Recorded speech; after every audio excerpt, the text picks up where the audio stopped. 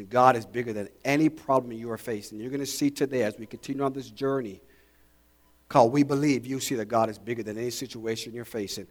And I believe by the time we're finished, you're going to be skipping and dancing, doing cartwheel into your car outside. Amen? Folks would be like, what you guys been drinking up in there in that gathering place? Tell them we're drinking the resurrection of Jesus Christ. Amen. Are you at John chapter 19, verse 38 to verse 42? John chapter 19, verse 38 to verse 42. I'm reading from the Amplified Version of this scripture. Listen as I read this scripture. We've been on a journey. We started on Friday. We looked at the trial, and we concluded that the trial of Jesus Christ, the 6 different trials that he went through, that every single one of those trials was illegal. It was illegal. And yet Jesus still submitted to the Father's plan for redemption for you and I. That's where our journey began. So let me make this statement to you. The Lord said this: it is not the points of your presentation, Ron, that I want my people to receive. I want my people to receive, write this down, the power of my presence. It is not the points. It is not the 3 points or the 4 points that I make. But it is the power of God's presence that will transform your life. It doesn't matter where you are geographically. It doesn't matter where you are emotionally. It doesn't even matter where you are spiritually. This may be your first time in church, or you may have been in church your entire life. You were actually born at the altar, literally born at the altar. It doesn't matter. Let's never forget it is the power of his presence that brings transformation, and not the points that are presented. Yes, we can have great points and we can be eloquent, and you will see that as I present, I'm not the most eloquent of all preachers, but like the Apostle Paul said, I'd rather come in the demonstration of the power of God than the eloquence of my words. So are we all in agreement with that? You see what I'm saying? So the journey began, and so we are moving not just from the points of presentation, but we are moving and we are taking you corporately through this process of getting to this resurrection and what it means to live a resurrected life. What it means to live a resurrected life. And so as we begin this journey, I want to make this declaration here. The message of Easter, the message of the crucifixion, the message that began on Good Friday and that we conclude or that we come to now in this Easter time of gathering together is the most inclusive message ever presented to humanity. This word inclusive has been hijacked by the politically correct group. And this word inclusive without God has taken on some deformed and some warped meanings. But I'm here to tell you that this word inclusive first began in the Father in heaven, who declared in John 3 verse 16, more than just a scripture that is presented at a football game, or if the Buckeyes are playing OHIO. More importantly than that, it is simply God is saying through John 3:16, for God so loved the world that he gave his only begotten Son. Inclusive. It doesn't matter what skin color you are. It doesn't matter it doesn't matter whatsoever. That it is the agape, the love of God, and the enemy has twisted the love, and you're living in filial, or you're living in exotic love, the Greek word. But in the Bible, those lustful words are never mentioned. It is always the agape or the filial, the brotherly love, that's mentioned. And what God wants you to understand, the reason why he doesn't bring perversion is because there's nothing perverted about God. He cannot proclaim something that's not of his nature. And so outside of God, the word inclusive will take on a perverted meaning. But inside of God, you recognize it is the agape of God. You recognize that you are on a journey to glorification. That what began in the garden is what God wants to bring to climax in your life. So the more you open yourself to the power of his presence, the more inclusive you become. So as a church then, we don't judge based on who's coming in. Why? Because the power of his presence is going to do a work in the heart and in the mind of that individual, and they're going to leave saying, wow, the agape of love is God is transforming me. Can someone say amen? Come on, somebody. We welcome everybody because the message of Easter is inclusive. Amen, somebody? People that used to, I can't come to church because I don't have the right clothing. No, the gospel is inclusive. I can't come because I don't fit in. No, the gospel message is inclusive because it demonstrates the Father's love. Amen. Now, I'll give you enough time to go to John 19, verse 38, verse 42. If you haven't found it yet, you don't know where it is in your Bible. Let's continue. And the Bible says, as we look at the first point now, is the tomb. The tomb. And after this, Joseph of Arimathea, a disciple of Jesus, underline that, a disciple of Jesus, but secretly for fear of the Jews, asked Pilate to let him take away the body of Jesus. Now, what an amazing request. Here is an individual now who is secretly a disciple of Jesus, finds himself now going to Pilate, the one who gave with his thumbs up, and he says, do we crucify him, bless you, or do we execute him? And the thumb went down and said, crucify him. This man of authority, Joseph, goes to him now, and I believe it was divinely orchestrated by God to ask for the body of Jesus. And Pilate gave him permission. I'm here to tell you, church, that when we understand the power of the resurrection of Jesus Christ and we see God in operation, that God is sovereignly working through religious leaders or through rulers of this world to accomplish his purpose and his plan for the body of Christ. All right, hear what I'm saying. Pilate, who has no regards for God, is part of the plan that God is executing to bring about your and I redemption. Wow. Think about that for a second. So he came and took away his body. Verse 39, Nicodemus, who had first come to him at night, also came bringing a mixture of myrrh and aloes, weighing about 100 pounds. So they took just his body and bound it in a linen wrapping with a fragrant spices, as it is the burial custom of the Jews. Now there was a garden at the place where he was crucified, and in the garden a new tomb, in which no one has yet been laid. Therefore, because of the Jewish day of preparation, and since the tomb was nearby, they laid Jesus there. So Friday night, this is all taking place. They come and they get him ready for burial, and they're bringing him, and they're saying, hey, it's getting dark. We can't go against the Jewish customs of the Sabbath. The sun's about to go down, and we've got to obey the rules and the law. And watch God now fulfilling prophetic promises. I'm here to tell you, listen to me, that when God declares a promise over your life, it will come to pass as long as you continue to believe. As long as you continue to believe. And so David had quoted the Psalms that his body will not see decay, it will not see corruption. And here they come now, and Joseph says, hey, here is my tomb that I purchased for myself, but now let's get the master and let's put him in this borrowed tomb. It is interesting that Jesus, who owns everything, had nothing. Jesus, who owns everything, had nothing. But yet he was the most prosperous person on the planet.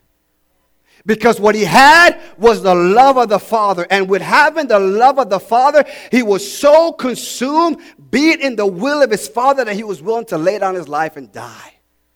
Trusting that if God can cause his creation or cause his birth, he will also resurrect the dead.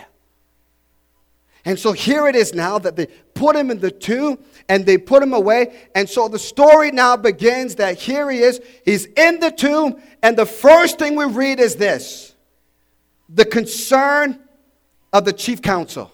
So my first point is this. The tomb, when you look at the tomb, the first thing you have to look at is this: the concern of the chief counsel. The religious group. They have been under this conspiracy for so long. They've been trying to execute Jesus. They've been trying to manipulate and trying to do everything they can to get rid of Jesus. But I'm here to tell you, it's like a beach ball that you take into the water. The more you try to push it down, it's got to pop back up again. And you can put your leg on that beach ball and try to sink it under the water, but it's got to come back up again. And that's the beauty of Jesus. That's why when you come to a radical church who loves Jesus, it doesn't matter what law they pass. It doesn't matter what restriction they place on us. You can't stop us from giving God praise and giving God glory. There is something about the name of Jesus. Someone say Jesus. Oh, there is something about the name that causes people to get concerned. You can say Buddha and that's okay. And you can say Muhammad and that's okay. But you mention the name of Jesus? Whoa. You can't go there now. Come on. You can use it as a cuss word, but when you use it as Christ and Lord, they got to tell you got to be quiet. You can't say that name. You can't wear that name. You can't live that name. The concern of the chief council.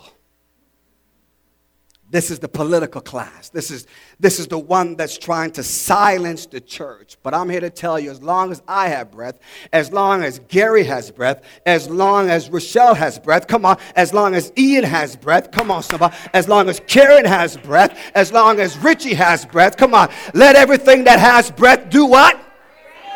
Come on, if you got breath, I want you to open up your mouth this Resurrection Sunday. And if the person beside you is nervous, tell him don't be nervous. There's just something about the name of Jesus. I've got to open my mouth and I've got to praise him. Woo! I'm at a Pentecostal church. Come on, somebody. Woo! You can't talk about the tomb, come on, and don't talk about the concern. Hey, hey. Oh, my God. Hallelujah, somebody. I'm telling you here, listen, I don't care what law they try to pass. I don't care who they put on Supreme Court. As long as we got one or two who are gathered. Come on, somebody. In my name. Woo! Glory be to God. I'm telling you. So the Bible says in Matthew 27, verse 60, and verse 62 and verse 66. The next day, that is after the day of preparation, the chief priests and the Pharisees gathered before Pilate. Now, again, Pilate has another audience. Pilate must be thinking, what in the world is going on this weekend? What is happening if this gets back to Caesar? If this gets back to Caesar, I'm in trouble. What do you want now? I gave you him. What more do you want? What is your concern now? I passed the law. What more do you want? Wearing down Pilate. He says, hey, Pilate, we remember how that imposter said, can't even call him Jesus, called him the imposter. We remember what the imposter said while he was still alive. After 3 days, I will rise. Now listen, church. They're making a confession. Come on, somebody. They could have simply said, hey, let's just seal up the tomb. But they had to say, this imposter said this. That in 3 days I will arise.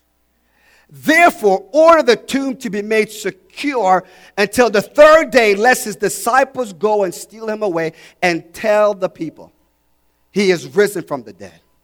And the last fraud will be worse than the first. Pilate said to them, you have a guard of soldiers, plural. Go, make it as secure as you can. So they went and made the tomb secure by sealing the stone and setting a guard. Get the scene now. They make it to Joseph's tomb. They put the body in there. They finish the embalming. He's in there. And now the guards show up. On the orders from Pilate. They say, we're going to secure the tomb. And what they would do is they would take a seal, the Roman seal, and they would place it on the tomb. And so everyone that would walk by would say, I can't even come near that tomb. Think about it. It's one thing to have the seal on the tomb. It's another thing to have the stone and the size of the boulder that went in front of the door. Number 2. But number 3, they had to put a soldier who was at guarding the seal and the stone. What are they afraid of? What are they afraid of? To have 3 levels of security. Come on, somebody. 3 firewalls, so to speak. that nobody could go in. Hey, listen to me, guys. Listen to me. Nobody could go in. Now they're satisfied. My second point, after the custom, is now, so after the concern, is now the custom of the spices. The custom of the spices. Luke 24 verse 1 says, but on the first day of the week, that's today, on the first day of the week, it's a Sunday, at early dawn, the woman went to the tomb, bringing the spices which they had prepared to finish anointing the body. This was the custom of the spices. There was significance in them bringing the spices. And the women, they're coming together and they're talking to each other. And they're now asking the question, we've got to finish embalming the body. They know that the seal is there. And they know the size of the stone. And they know that the soldiers are there.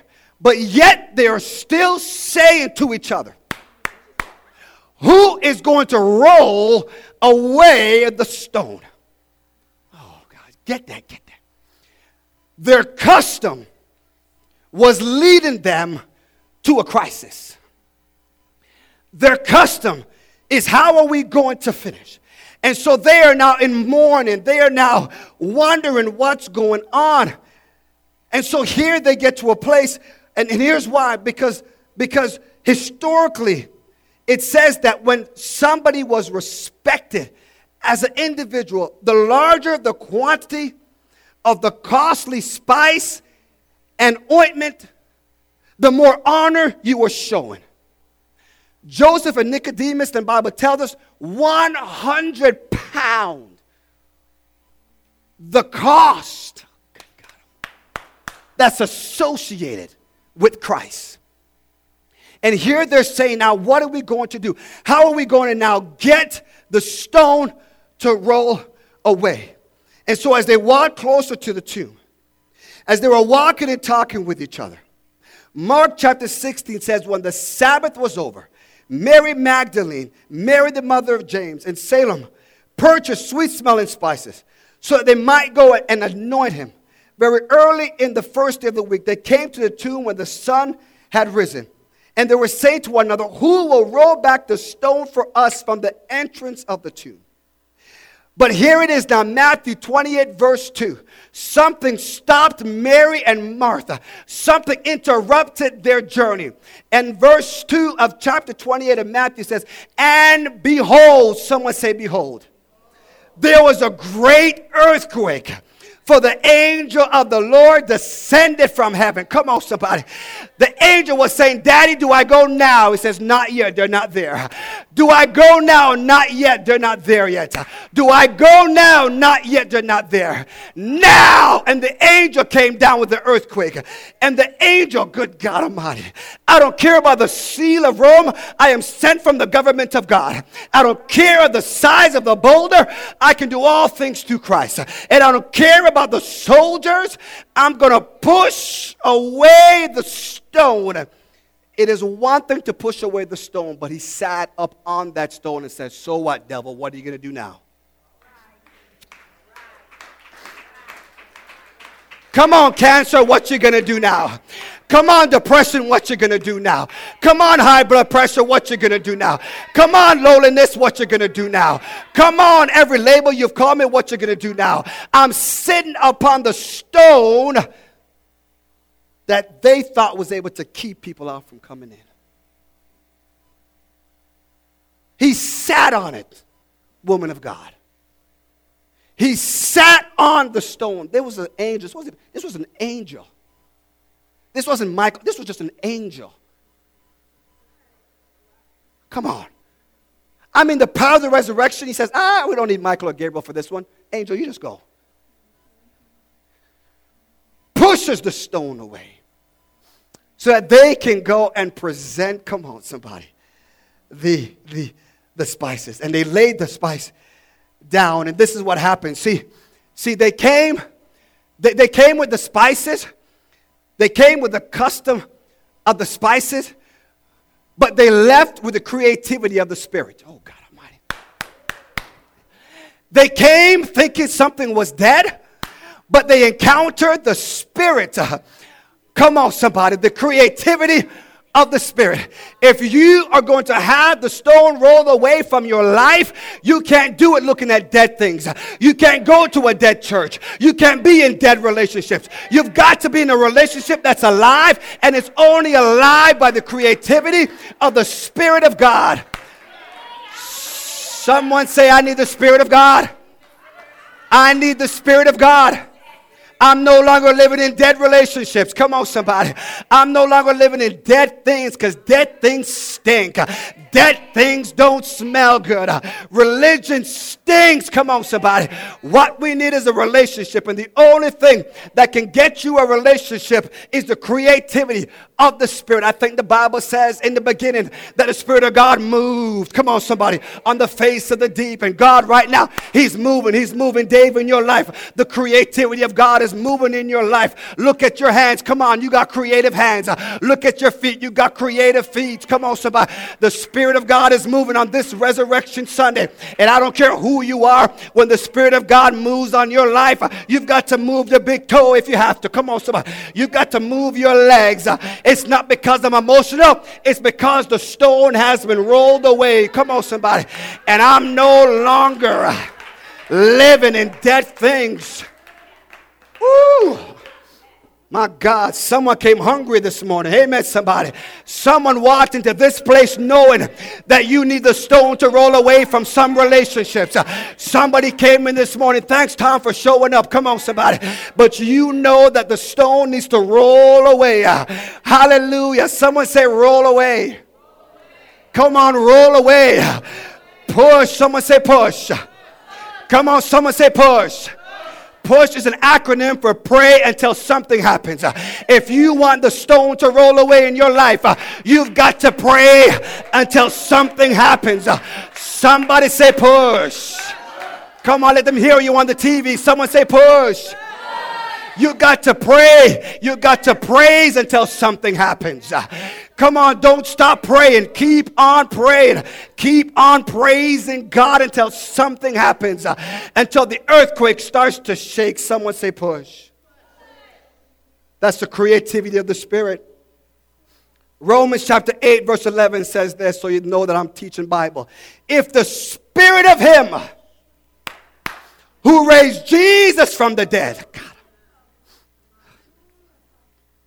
Ian, if the Spirit of Him who raised Jesus from the dead lives in you, He has also given life to your mortal bodies through His Spirit who dwells in you. Good God Almighty.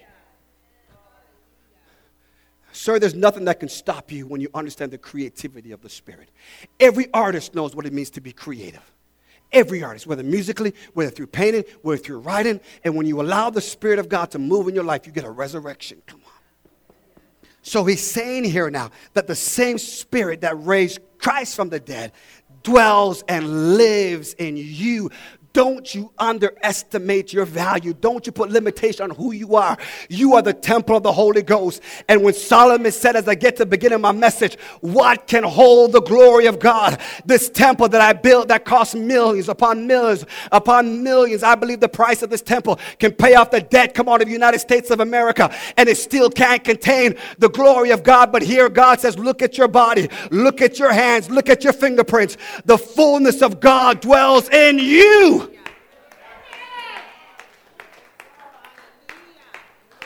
Daddy, I'm trying to get them to shout. I'm trying to let them know that this message is inclusive. If you know the Spirit of God dwells inside of you, you ought to open your mouth and give God some praise. You got to open your mouth and shout glory to God. Glory, glory, glory. So now the creativity of the Spirit says, why seek the living amongst the dead? Go quickly and tell my disciples that he is risen from the dead. And behold, he is going ahead of you into Galilee.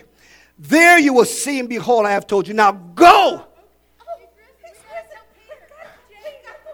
Go.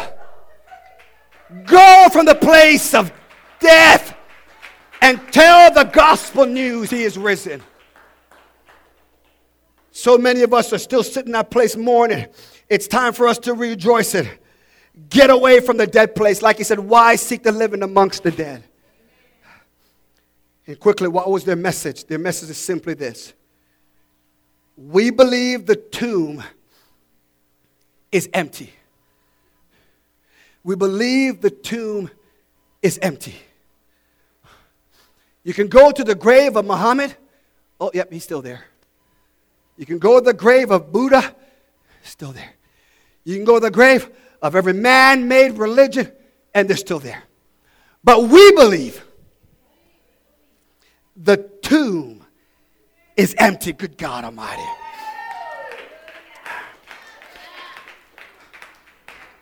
Now watch this. Now watch this. The guards in Matthew 20, verse 11. The guards went into, so two people went to proclaim something. The ladies went and was teaching the resurrection.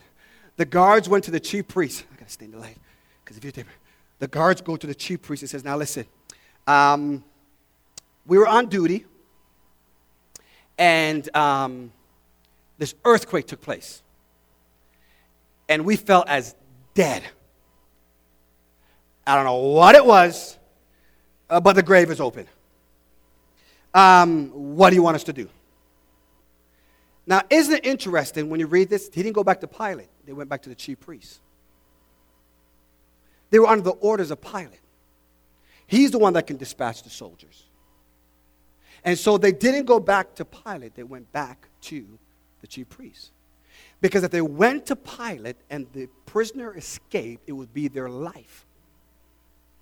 And so they went back and says, now listen, this was on your watch. This was on your watch. And so I call this now the first thing of an empty tomb. And when we start talking about an empty tomb, the first thing the world does is bring about a conspiracy theory. Oh, he hallucinated, or the disciples or something. And that originated right here. He says, now listen, what are we going to do? Let me give you some money. Isn't it interesting that Judas gave the money? They didn't want to take it. But they wanted to take money out to give it to the... Come on, somebody. That's how the devil works. Huh?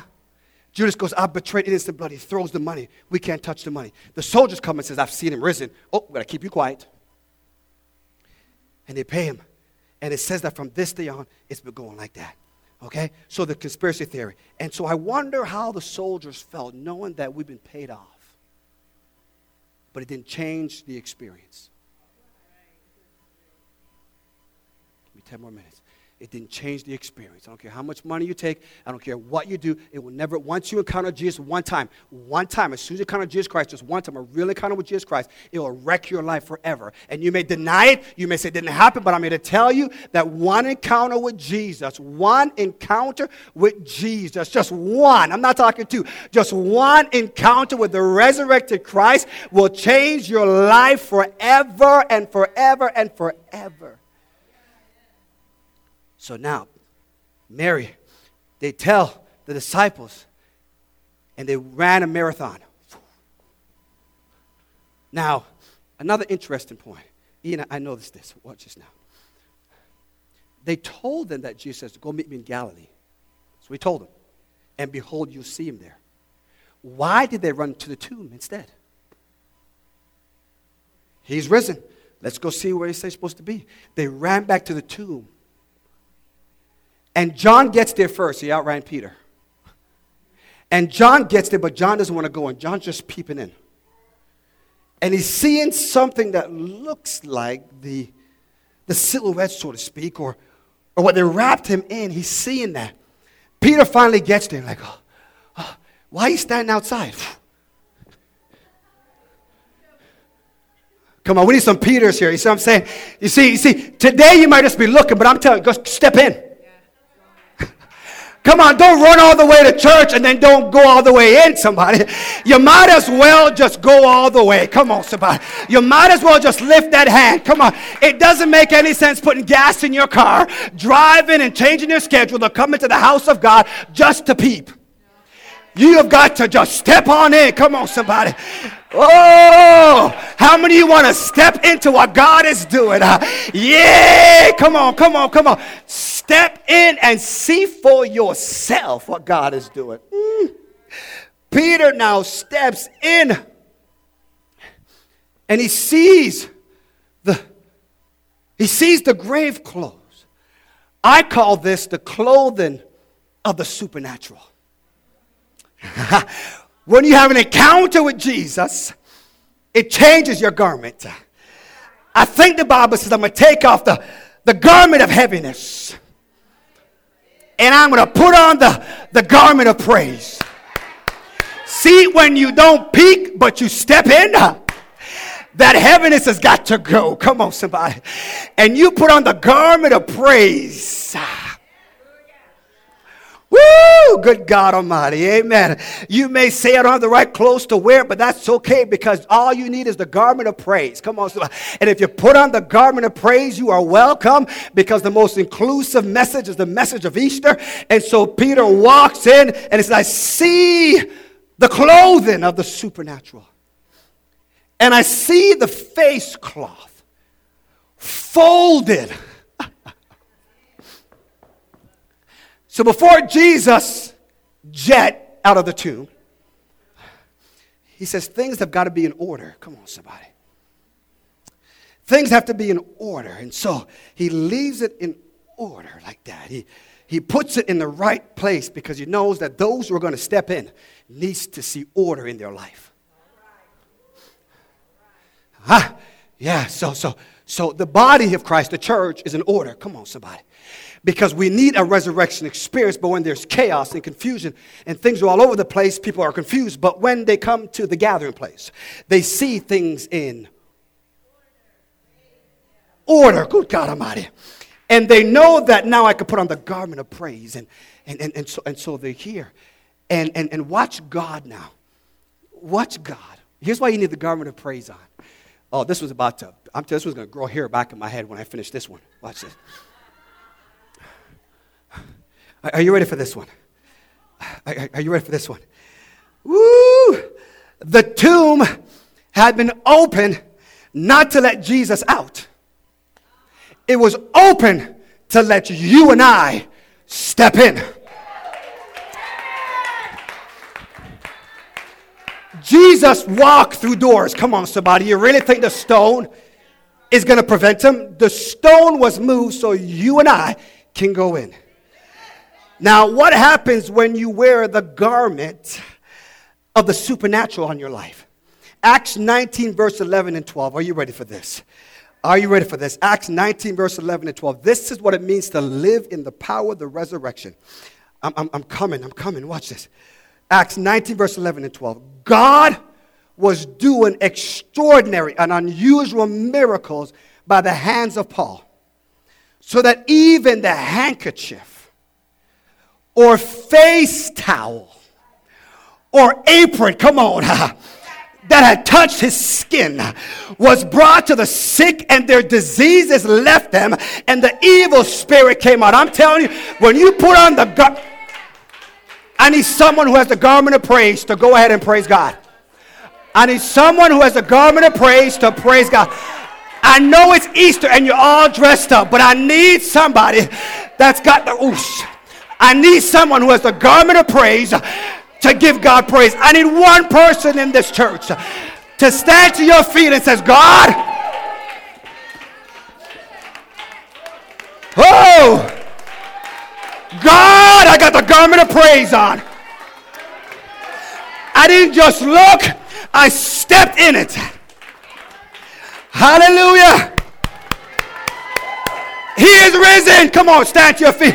He is risen. He is risen. Jesus is risen. Hallelujah.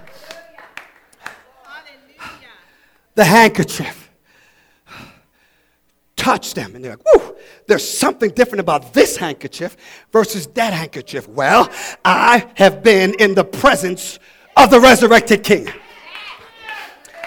And everything I touch, come on somebody, has got to line up and be in order. And so that is the importance. That's why we must spend time in the presence of God.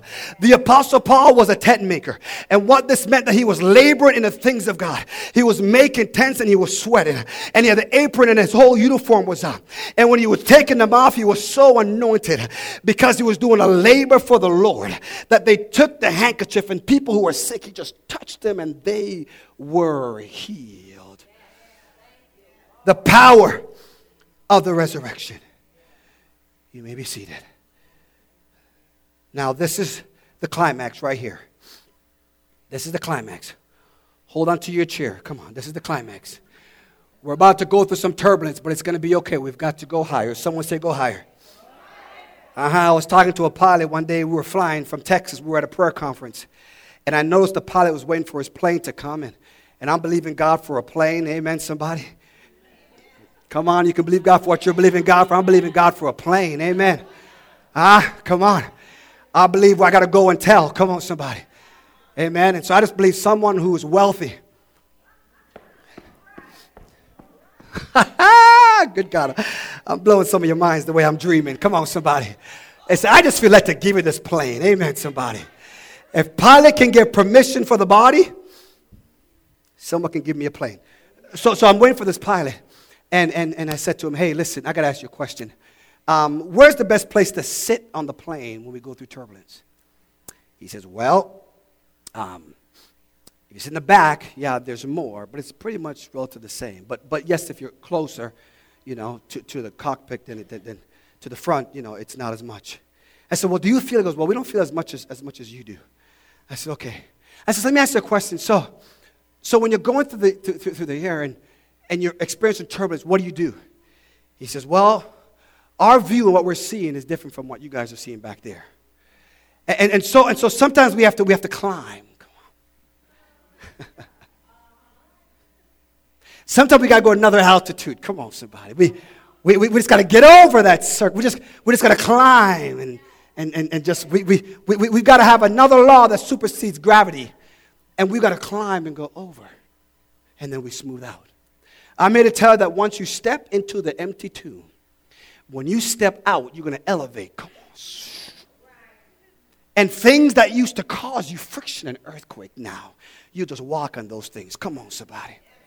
The storm of life that used to be waging war against you now, because he is risen now, those things have got to go down. They got to bow down. So now we're going to talk about the triumph of Christ. It's one thing to see the empty tomb. It's one thing to come and to look at it and to say, yes, he's risen. That's one thing. But there's another thing to live in the power of the triumph Christ, or the triumph of Christ. Colossians chapter 2 verse 15 says this. This is the crown of your head. This speaks of the crown of your head. It says in Colossians 2 verse 15, he disarmed the rulers and the authorities, and he put them to open shame by triumphing over them in him. He disarmed the rulers and the authorities. Revelations 1 verse 17 and 20 says this, when I saw the resurrected Christ, I fell at his feet as though dead. But he laid his right hand on me, saying, fear not, I am the first and the last, and the living one. I died, and behold, I am alive forevermore. And I have the keys.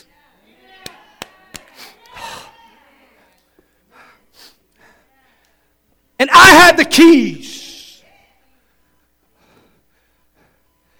Not to your front door.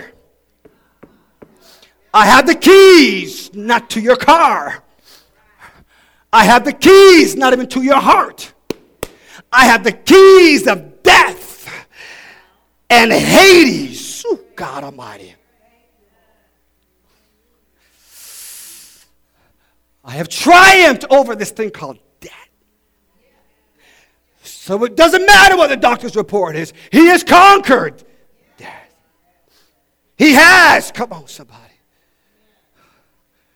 Paul makes the statement. Oh, I feel the soul in my spirit. Paul makes the statement, Gary. He says, I'm stuck between two opinions or two ways of going. To go home to be with Jesus. Because one encounter with Jesus changes everything. He says, I want to go and be with Jesus because he's conquered death, hell, and the grave. But I got to stay here because there's more for me to do. And so there's a wrestling taking place. But the assurance, my friend, is this. He is victorious. He is victorious. And as long as you have breath inside of your body, you will proclaim, He is risen. As long as you got breath in your body, you will proclaim He is risen. As long as you got breath in your mouth, you will say He is risen. As long as you have breath, you will say that He is risen. The triumph of Christ. But I end with this. In this room, right here, at 11:34 a.m. on this Resurrection Sunday, I told you the message of Easter is inclusive. And in this room, after everything I've said, after everything we looked at, after all the rejoicing, after all the celebration, after all the communion, after everyone is gone, after everything is done, after we turn off the lights, after everything is over, there will be some who will leave here conflicted. Their experience versus the encounter. I know what I experienced with my eyes. They didn't nail him to the cross. But you're telling me of an encounter? I'm conflicted. And it was like when I first got saved, I would say, okay, Jesus, you are Lord. And as soon as I got to school and I saw a nice girl come by, oops, it's over again. My experience trumped the encounter. And some of you, you've heard the gospel message. And some of you have heard the message over and over again. But you go back home to the experience and you forget the encounter. You're conflicted. It's not that you don't believe in God. It's not that you're an atheist. It's not that you're agnostic. You're just saying my experiences are trumping this encounter. This abuse from this man, this experience from a friend, this betrayal, this sabotage, this resentment. I'm conflicted. Ian, I know you're telling me that if I come with you and if I take this card and we believe, but I'm conflicted, man. I'm conflicted. I know my parents tell me to act one way when I'm home, but when I get to school and all my friends are doing it, what am I supposed to do?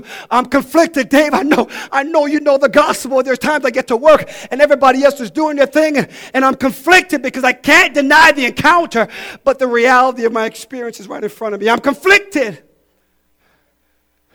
You're in this room here. You're here. And it might be a secret that you never told anybody. But Jesus is saying to you today, it's time for you to triumph. It's time for you to walk out of that place of being conflicted and living by your conviction. Thomas is the person that many of us find ourselves in. Thomas, when they said, let's go to Jerusalem, he said, they're going to kill us. He says, well, let's go and die then. So on one hand, Thomas is saying, well, let's go. But on the other hand, he's saying, I don't know. On one hand, Mother Cookie's saying, let's go. But on the other hand, his mind is saying, I don't know. I don't know if I can believe you, Peter. And he wasn't there when Jesus stepped through the door and came to the disciples who was afraid, and he breathed on them. See, back to the creativity of the Spirit. It's when the Spirit of God breathes on you, you get this encounter. Come on, somebody. So what you need to no longer be conflicted, you need the breath of God to... Over here, ready? Woo! He's blowing all your pressure. He's blowing everything away. He's blowing every enemy's lie. He's blowing them away. Over here. And over here. He's blowing it away. Thomas wasn't there for the breath.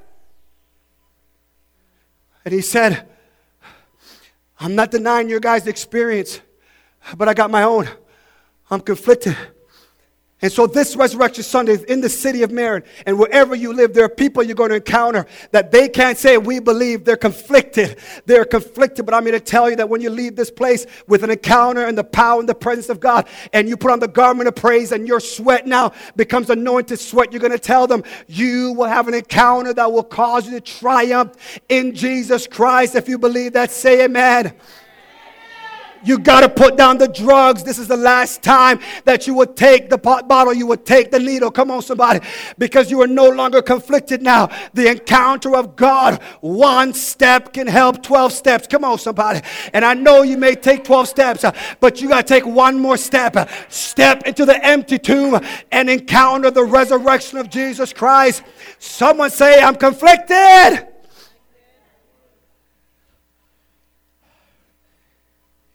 8 days later. 8 days later. His disciples were inside again. And Thomas this time is with them. This is your 8th day. You've been to many services. Come on, you've been to many churches, but this is your 8th day. You now stepped in and Jesus is here. The reason why I know he's here is because I know he dwells within me. So I know he's here. And it says, although the door was locked, Jesus came and stood among them and said, peace be with you. A conflicted soul, what they need is to know the peace of God. A soul that is going back and forth needs the peace of God, the shalom of God. Then he said to Thomas, put your fingers here and see my hands. And put your hands and place it in my side. Do not disbelieve, but believe. Thomas answered him and says, my Lord and my God. My Lord and my God. Did you remember the day when you gave your heart to Jesus? You said, my Lord and my God. Jesus said to him, have you believed because you've seen me? Blessed are those who have not seen and yet have believed. Every head bowed, every eyes closed. Every head bowed, every eyes closed. He is risen. He is risen. He is risen. He is risen. He is risen. He is risen. He is risen. What is the evidence that you are operated in the triumph of Christ? What is it that people around you, when you leave this place, as this movement goes throughout the city and throughout the state and throughout this country, we as a church, we've heard every other movement say what they believe. And they're trying to drown out the church. But I'm here to tell you, it starts today. That we will raise our voice and we will let every institution know what we believe. Come on, somebody. Not what we're against, but what we believe. Not what we're against necessarily, but what we believe. And here it is. This is my prayer. This is God breathing on you. This is the church. Paul writes in the book of Corinthians, and he says this. But thanks be to God, who always leads us in triumph in Christ, and through us spreads and make evident everywhere the sweet fragrance of the knowledge of him. For we are the sweet fragrance of Christ to God among those who are saved and amongst those who are perishing. To the latter one, an aroma from death to death, but to the other, an aroma from life to life. living, and fresh. If you're in this place and you are conflicted, I want you to take that card, we believe. I want you to put your name on that card. I want you to come to the cross. And I want you to find a place on the cross.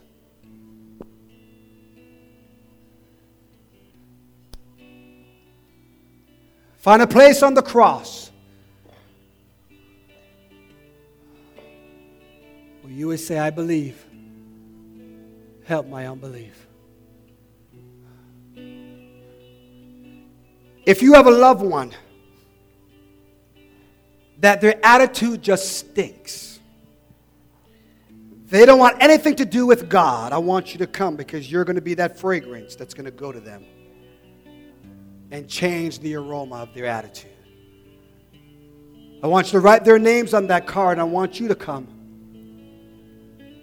Don't just come and look in, but I want you to step in and experience the supernatural. Is there one person in this place that you're conflicted? You don't know Jesus Christ as your Lord and Savior. You think you do. You're not sure. I want you to come. I want you to come because we are going to pray, because you are now in a place of the loved. You are in a place of where this message of inclusion is available to you. If you're here and you've never accepted Jesus Christ, but today you heard the love of God, you've recognized now that I want this experience with this risen Christ, I want you to come. Come, with every head bow, every eye closed. Come. Come. Come. The tomb is empty. He is risen. He is risen, and we believe. And we believe. And we believe. We believe. If there's anybody on the sound of my voice, come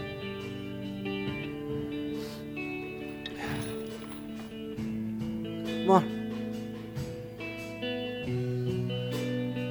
Come on. This cross is going to be on display in the window when people walk by the gathering place. They're going to see and they're going to say, what is going on in there? And they're going to read, we believe. A loved one you know that's not a Christian, they don't know Christ, you be that fragrance, you be that aroma. I want you to come and nail their name to the cross.